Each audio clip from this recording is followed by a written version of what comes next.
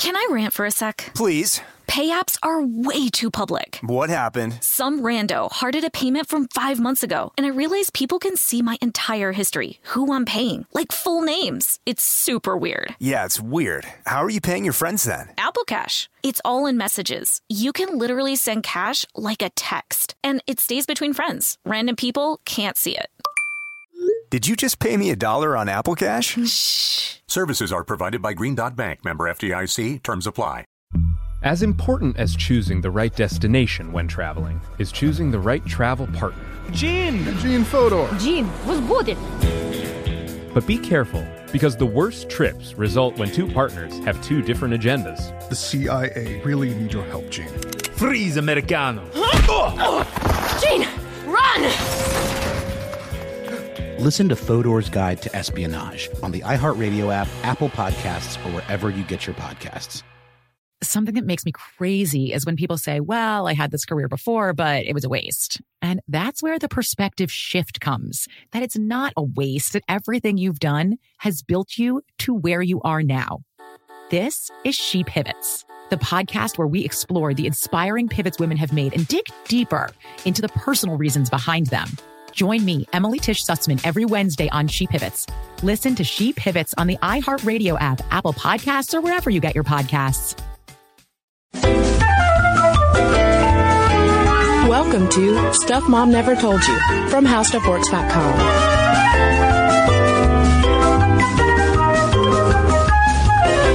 And welcome to the podcast. I'm Kristen. And I'm Caroline. And today we're going to talk about something that pulls in aspects from our episode on modesty, things that we've talked about before with women's fashion, and also women working in more male-dominated environments.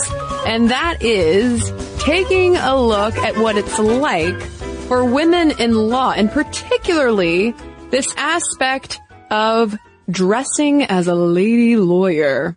Yeah, it really seems like women out there practicing law face a lot of flack that their male counterparts don't have to. And we got a letter from a woman named Bonnie who was actually responding to another listener letter we had read on an episode that addressed the whole issue of female attorney fashion struggles. And Bonnie said that, I would love it if you did a podcast on this topic. And she said, I'm sure we share a lot of struggles with other professionals and women working in a typically male environment. Not only are there the typical struggles like work-life balance and making partner, but there are also things I encountered that I never imagined would happen.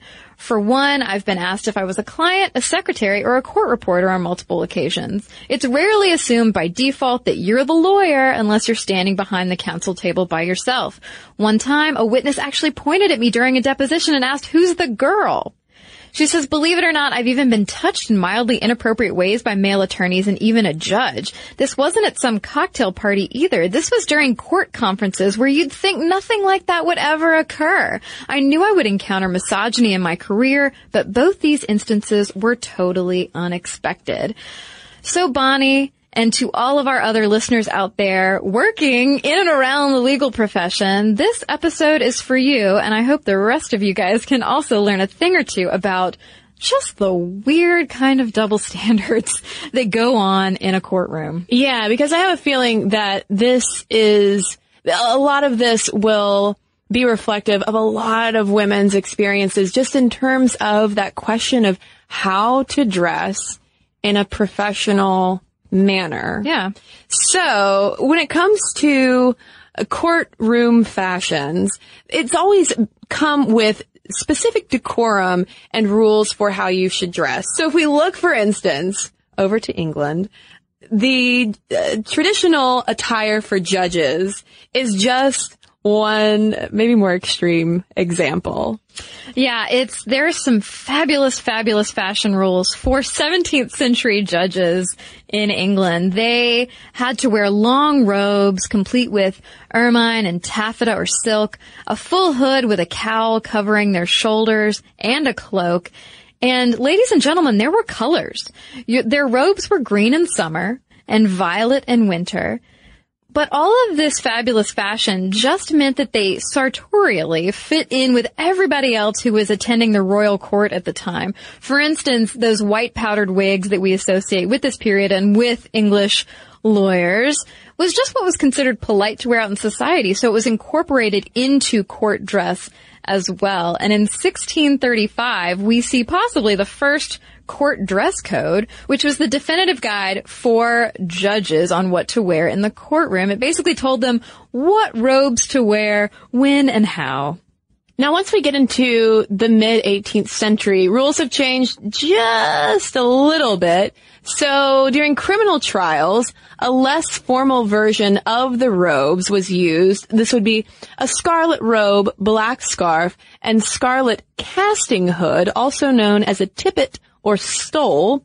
And then in civil trials, some judges had begun to wear an all-black silk gown, and then gray taffeta in the mid-18th century was becoming increasingly popular as an alternative to the pink taffeta used on summer robes. So I love this. I love that there are such, strongly delineated rules for what these male judges were wearing and how and when to wear pink. And violet. Yeah. Pink and purple. Yeah, exactly.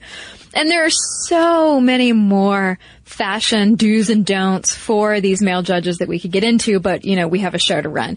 So if we move over to America, this is coming from an essay written by former Supreme Court Justice Sandra Day O'Connor, who's providing us historical insights about this side of the pond.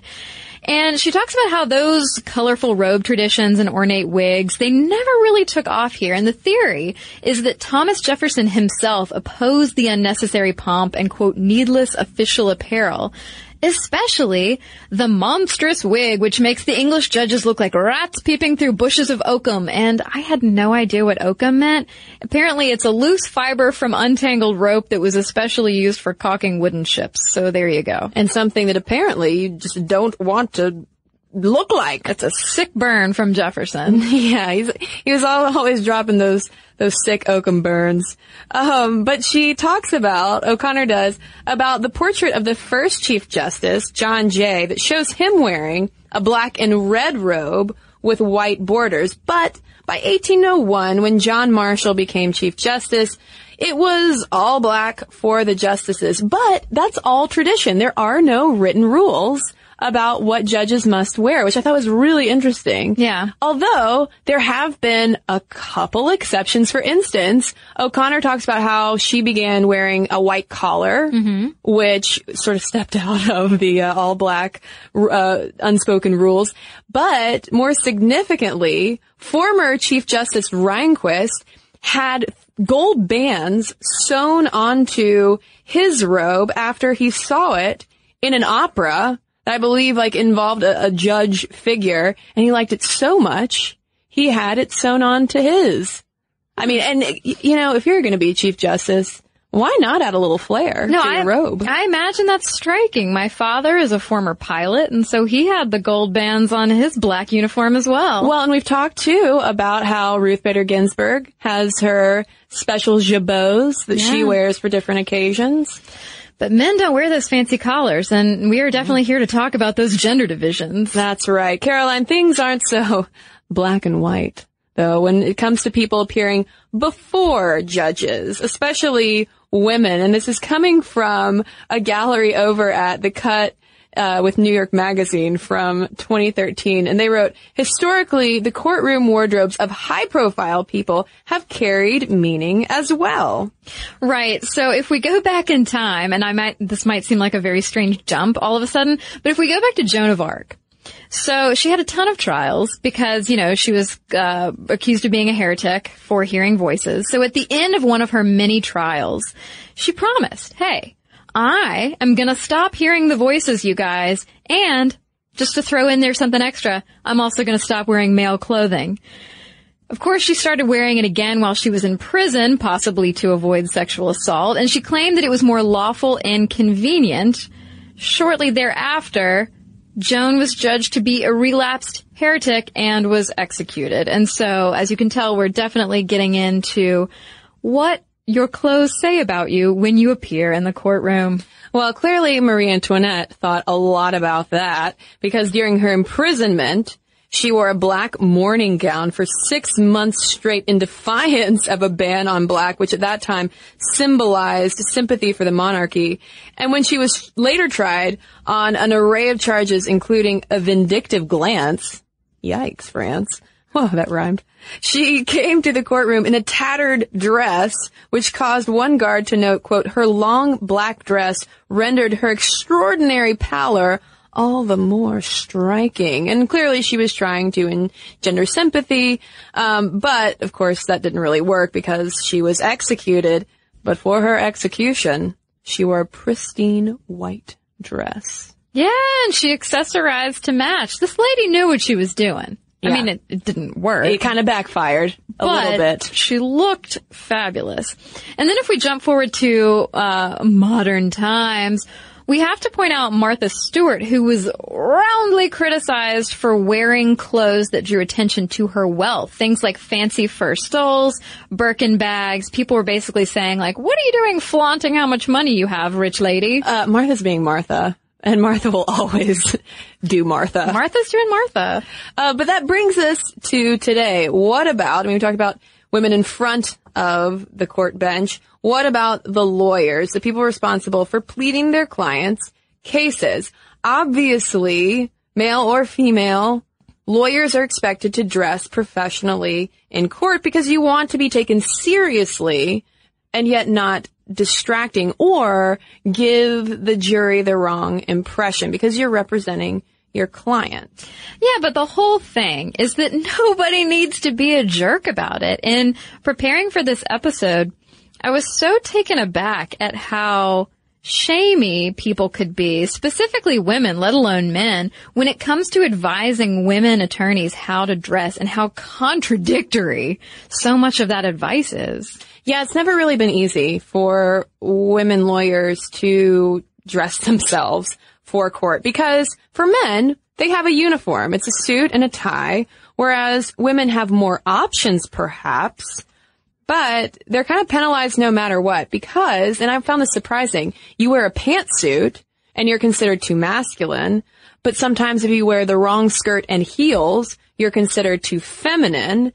And when this conversation really started getting off the ground in the 1970s and 80s, women tried to play it safe by adopting male styles. So we would wear skirt suits with hems below the kneecap and button-down shirts and even these floppy bow ties, because we needed ties too, apparently. But we would often accessorize with pearls or ruffles to have as Ann Farmer, writing for the American Bar Association's Perspectives magazine, to have feminine apologetic disclaimers, which actually is a term coined by sociologist Jan Felshon. So we would be kind of emulating men in the basic styles, but also offering those touches to say, oh, still a woman here.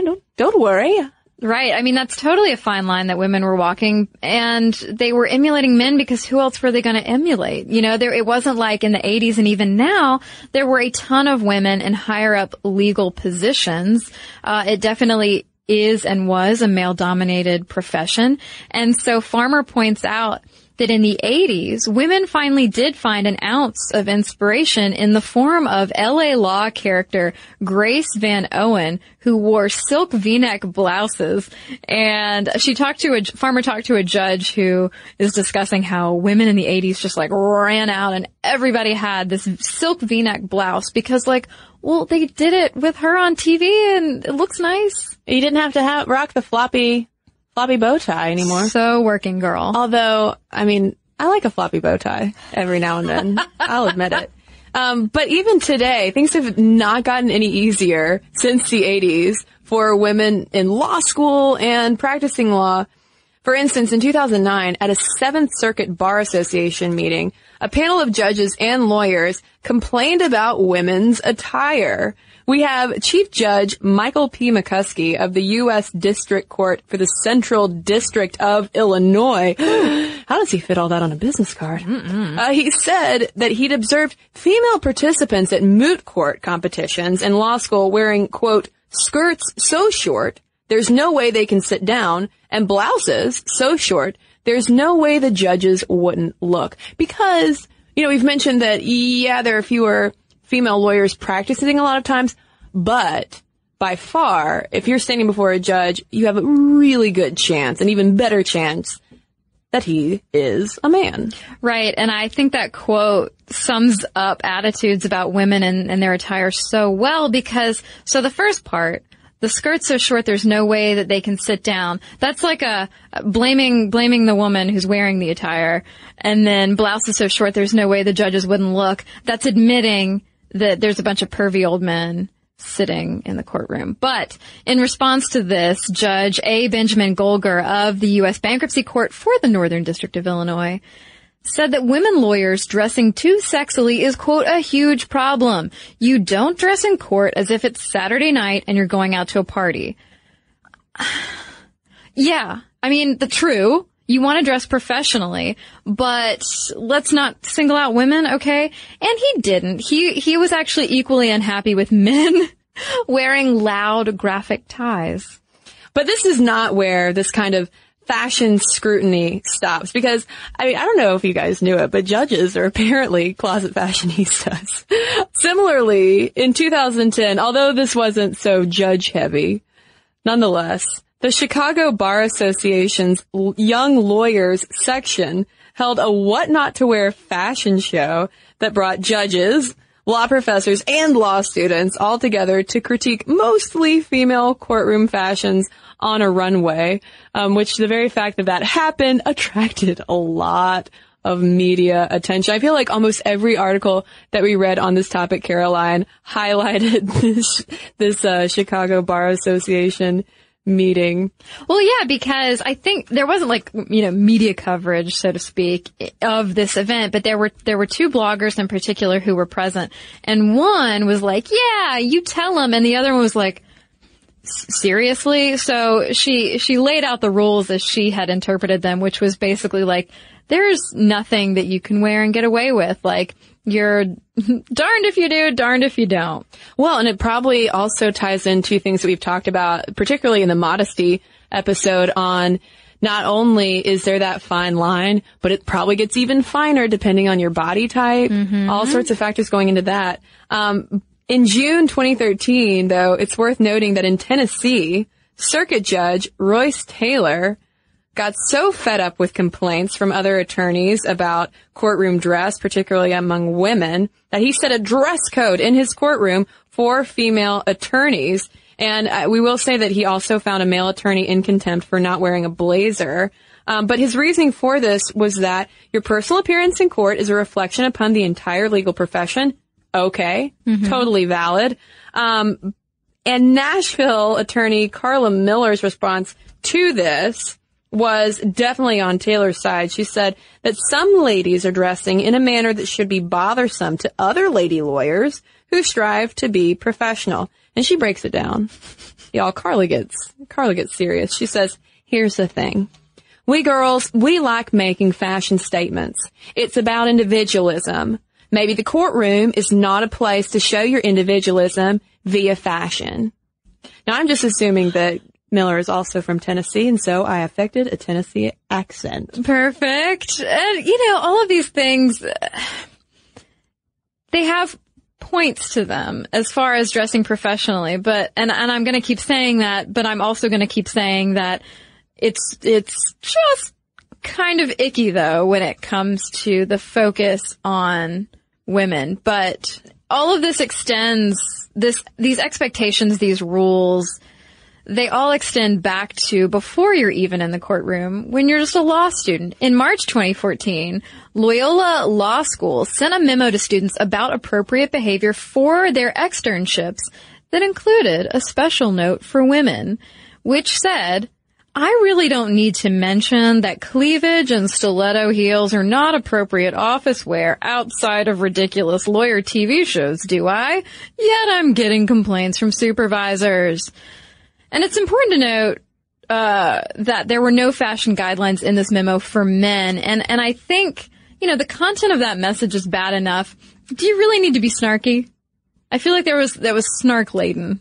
Well, all of these are just various examples of how there really isn't an established way for women to dress, because it's going to vary from judge to judge. Because going into this episode, I assumed that, okay, the proper and safest way for a female lawyer to dress in front of a judge is to just wear a pantsuit. Yeah, I would have assumed that as well. You wear a modest button-down, blazer, pantsuit, done.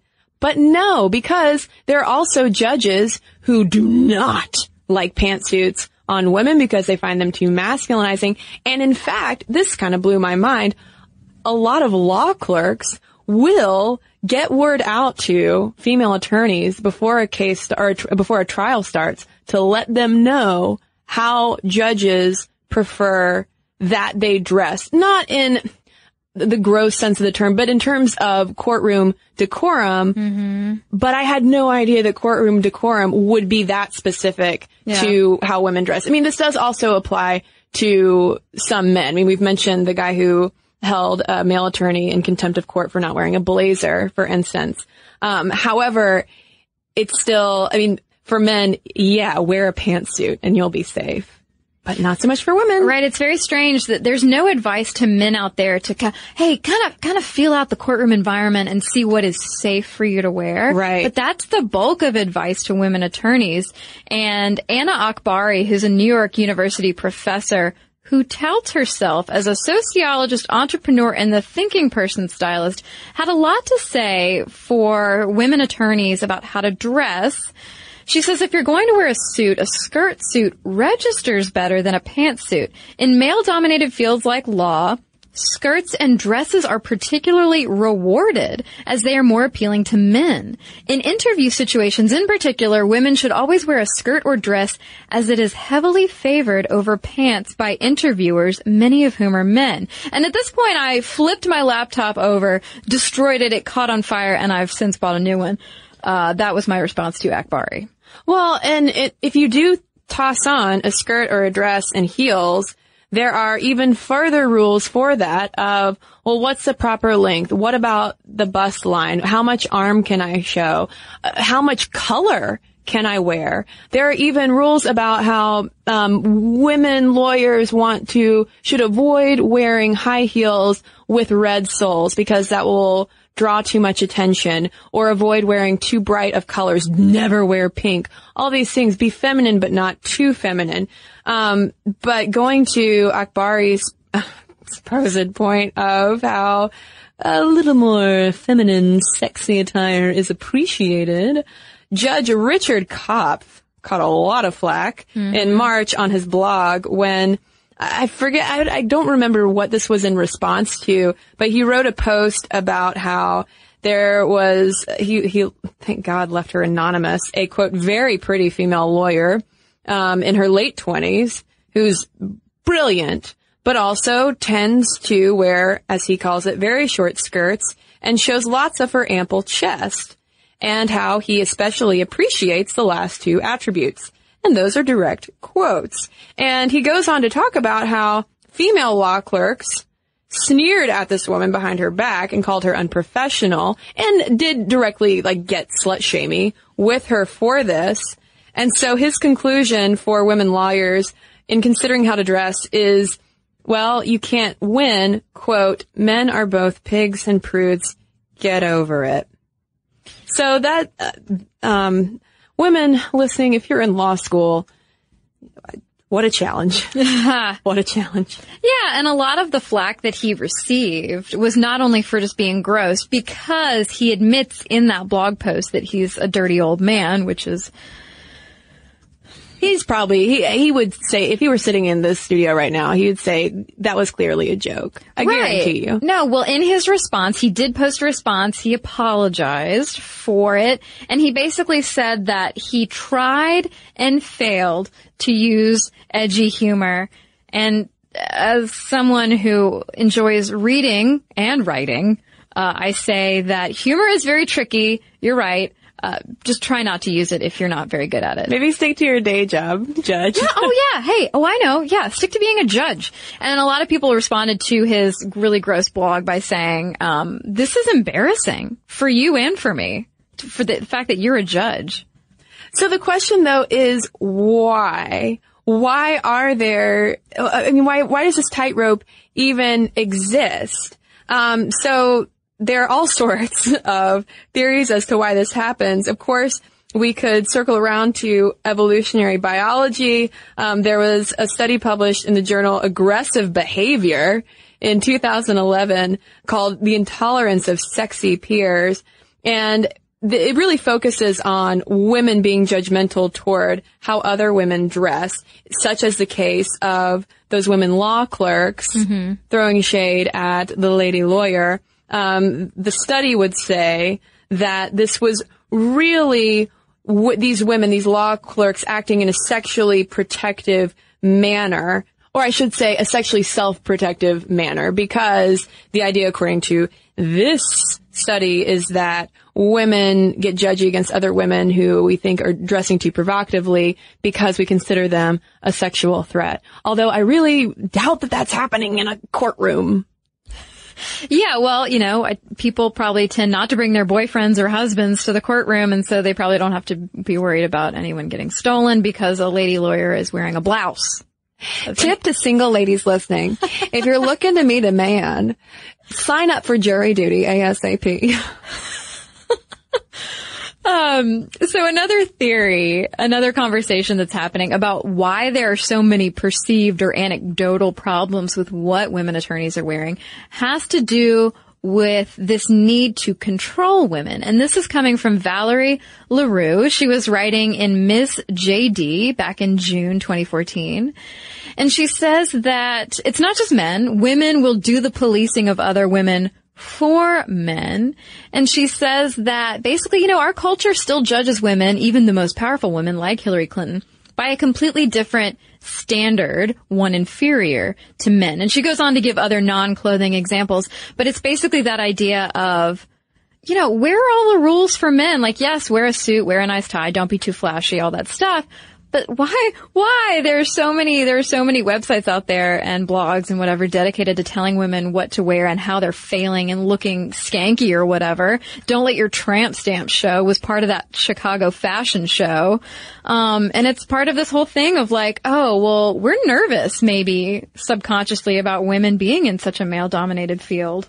Well, and Jill Filipovic, who is a litigator turned journalist who focuses a lot on sexism and feminism, has said that it, quote, gives sexist men and women, because remember, this is not just something perpetuated by men. Women are also doing this to women. Mm-hmm. It gives sexist men and women the ability to discriminate both in hiring and giving projects, to brand female attorneys based on appropriateness, which too often correlates to perceived social class, of which race also factors in, and to body type. I mean, all of this just traces back to policing women's bodies, and also this whole thing of law in particular being very much a male domain. I mean, at the top of the podcast, when we were talking about judges' fashions, it was exclusive to men because they were the only judges there. And only now are we even starting to see more of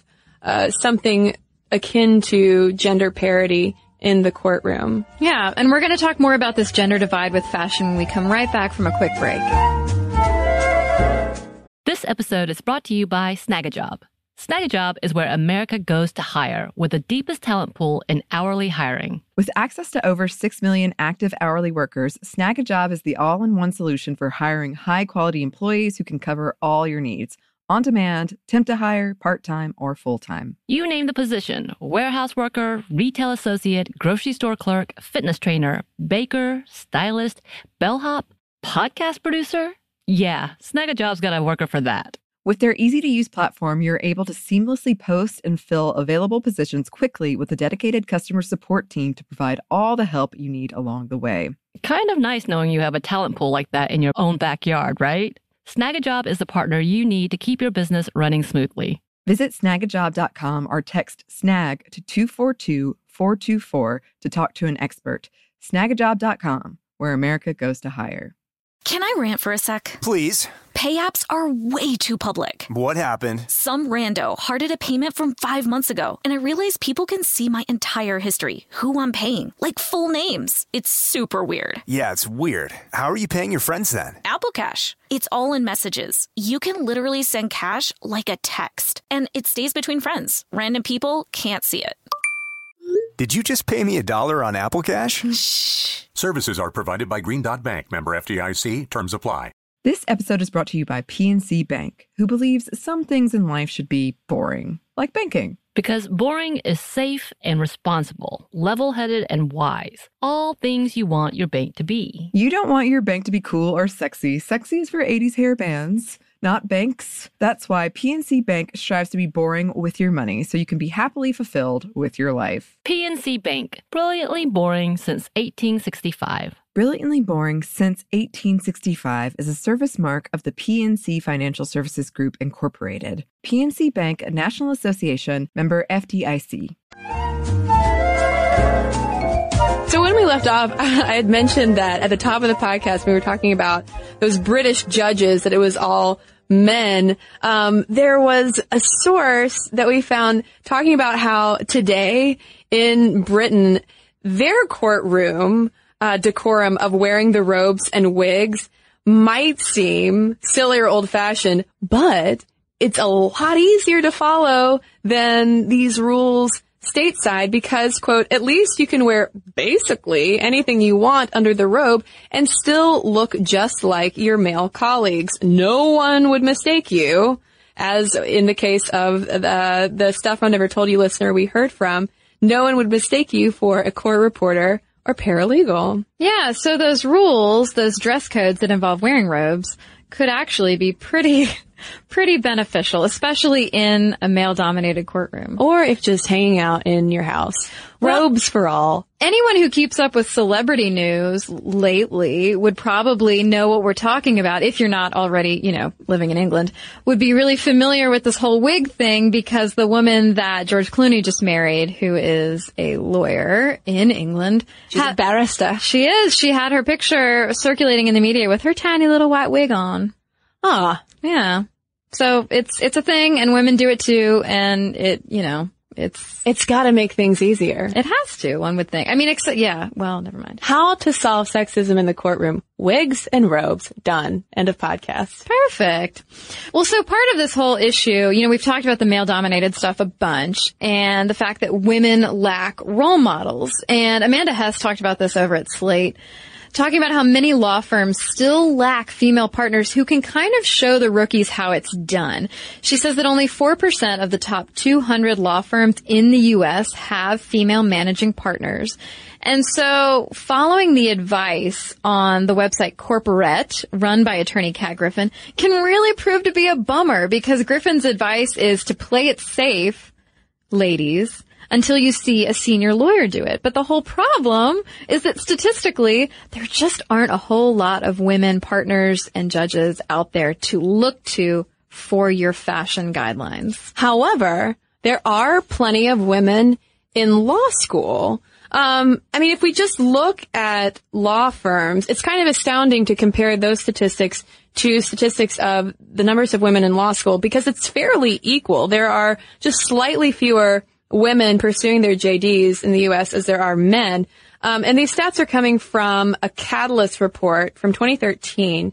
And it talked about how law firms in particular might not have as many women among their ranks because they're very much set up around a male model because they don't have family-friendly environments. Law is notorious for its long hours, particularly if you're in a private practice where billable hours rule the day. And so you make your money and get the attention by putting in those long days. It's a lot of tedious work. If a client calls, you have to, be able to pick up and respond.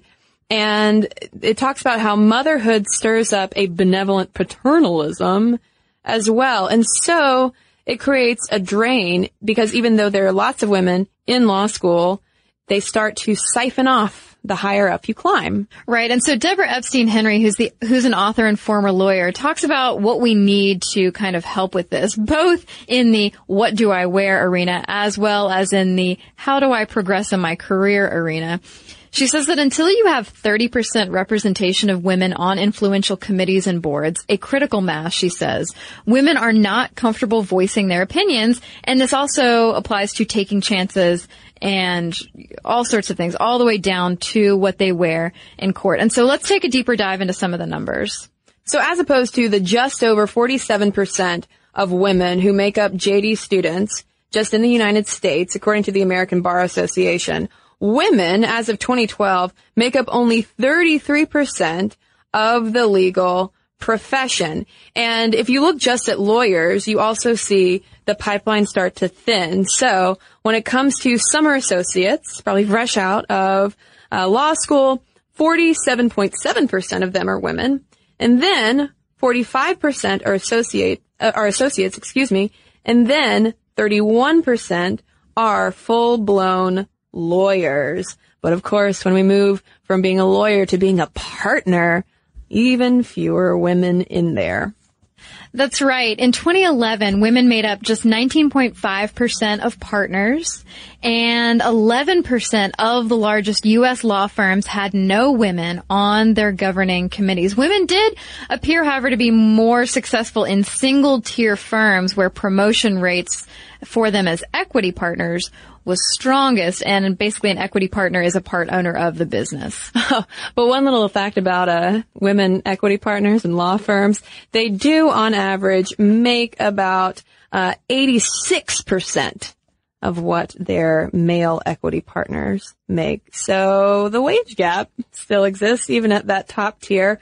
Moving out of law firms though and looking at general counsels at Fortune 500 companies, women comprise about 18.8% of those lawyers. And I just mentioned a wage gap. Yes, in fact, it exists for lawyers as well. Women lawyers are making about 20% less than male lawyers as of 2012.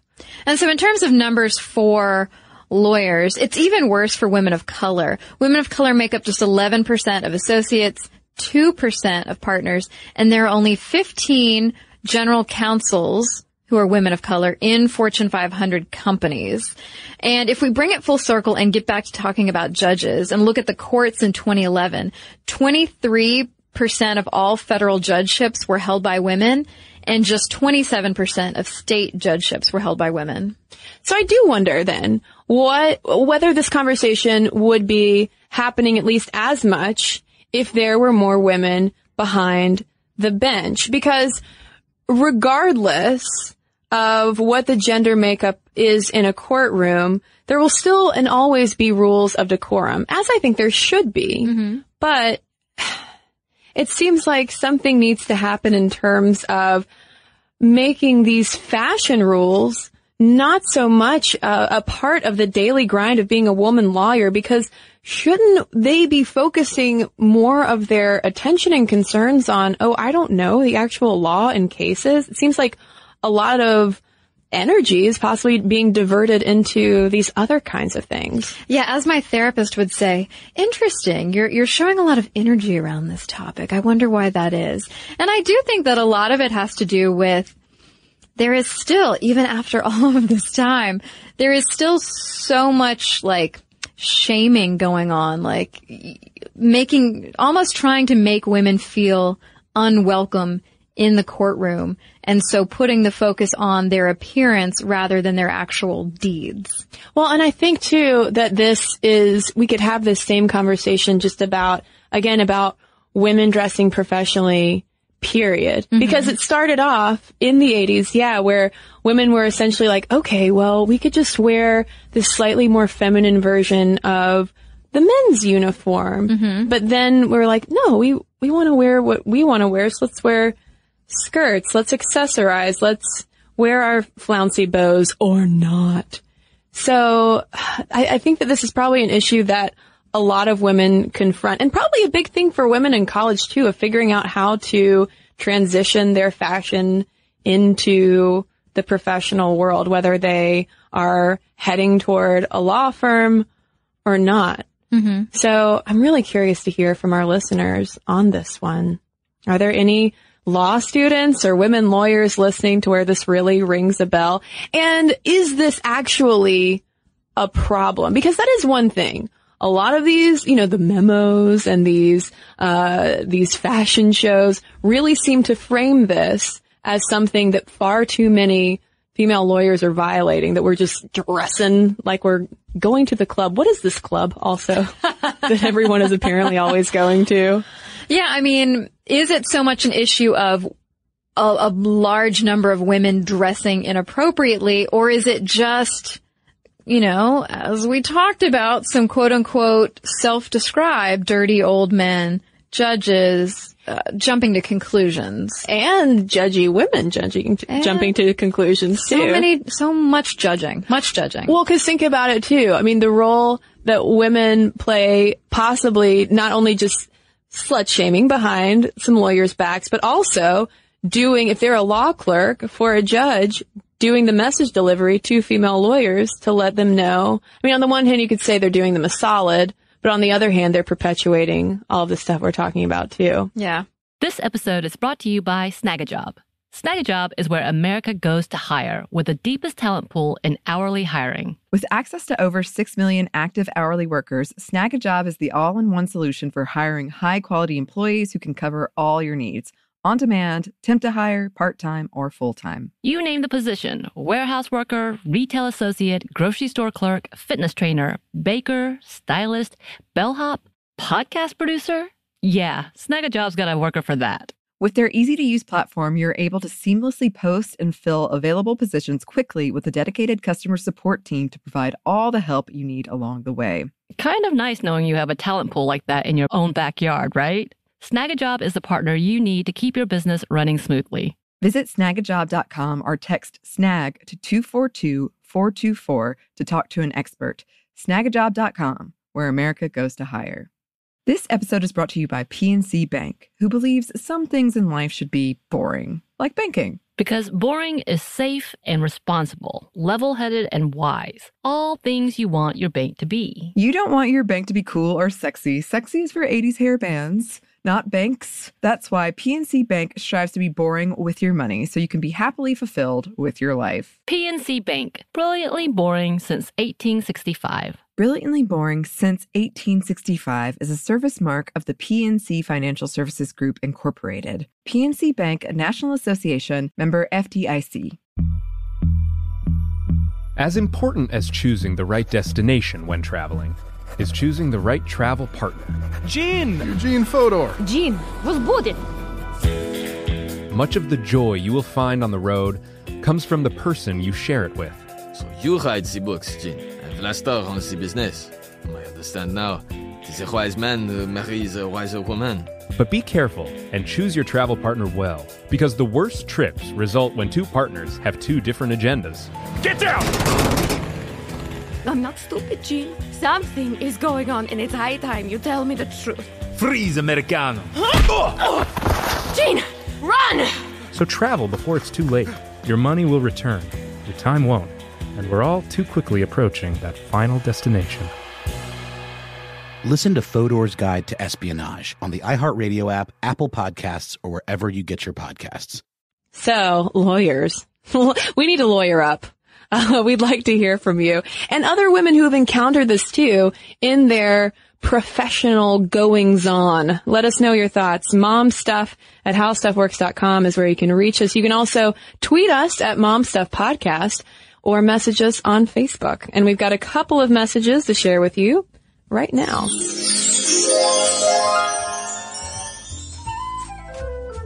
Well, I have a letter here from Clara in response to our Mama's Boys and Daddy's Girls series. She says, my boyfriend of 5 years is one of 3 sons who I believe make an interesting case study on the developmental effects of having a closer relationship with a mother versus a father during formative years. My boyfriend is 26 with an older and younger brother, all about 2 years apart.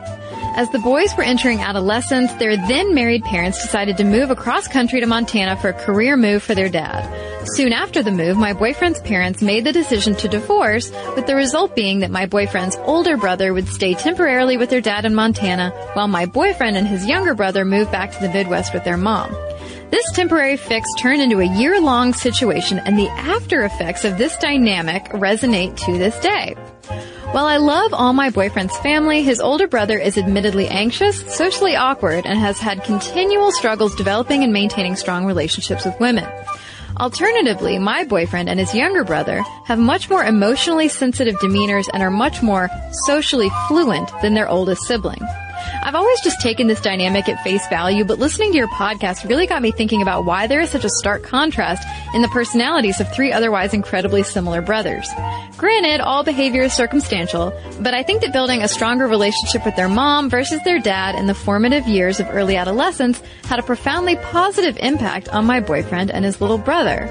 Love the podcast. You ladies keep on being fabulous. And you keep on being fabulous too, Clara. Thanks for writing in.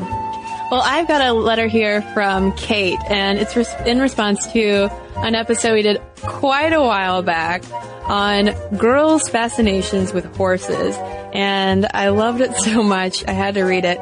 So Kate works on a ranch managing a tiny little herd. She says, I trim hooves, train a baby and a 4-year-old, and generally keep this 9-horse herd in all around good health. And she talks about the two kinds of women in the horse world. The one kind of woman uses horses essentially as a status symbol. And then she says, there are horse girls like myself and others I know. We trim our own horses' hooves, doctor their gaping gashes, clean the parts of them we'd rather not, ride them until our butts are sore or they get the point of the lesson, whichever comes first, throw thousands of pounds of hay in tiny little enclosed barns, choking on random hay bits that get lodged in our throats when the wind kicks up. But most of all, when we fall, we get back on instead of handing our horse off for someone else to fix. Girls like myself have cut our hands with hoof knives, but finished the job because your horse can't very well walk around on 3 trimmed hooves because of a little blood. Girls like me get bucked so hard we wear these nasty black bruises between our thighs for a month because we rode the buck and refused to stop wearing our pretty skirts. Girls like me get thrown around over our horses' heads, smack into a light pole upside down face first, and still finish the lesson. Girls like me are badass, just saying. It's more than riding a big pretty animal. It's real, true blue, unconditional love. If you screw up, they forgive you without strings. If they screw up, you have to learn how to forgive them. No strings. You have to learn open communication. If you can't openly communicate, you'll get hurt badly. And she goes on to say, you learn what a truly happy human relationship can and should be when you apply to what you've learned from your horse relationships. You start learning what trust, honesty, and love feels like, instead of what others make it sound like. So that's the basis of my fascination with horses, for what it's worth. So thanks so much, Kate, for that insight, especially with hoof knives. I didn't know a hoof knife existed, so thanks. And anyone else who'd like to write to us, momstuff@howstuffworks.com is our email address. And for links to all of our social media, as well as all of our blogs, videos, and podcasts, including this one, which has links to all of our sources so you can read along with us, you can find it all at stuffmomnevertoldyou.com. For more on this and thousands of other topics, visit howstuffworks.com.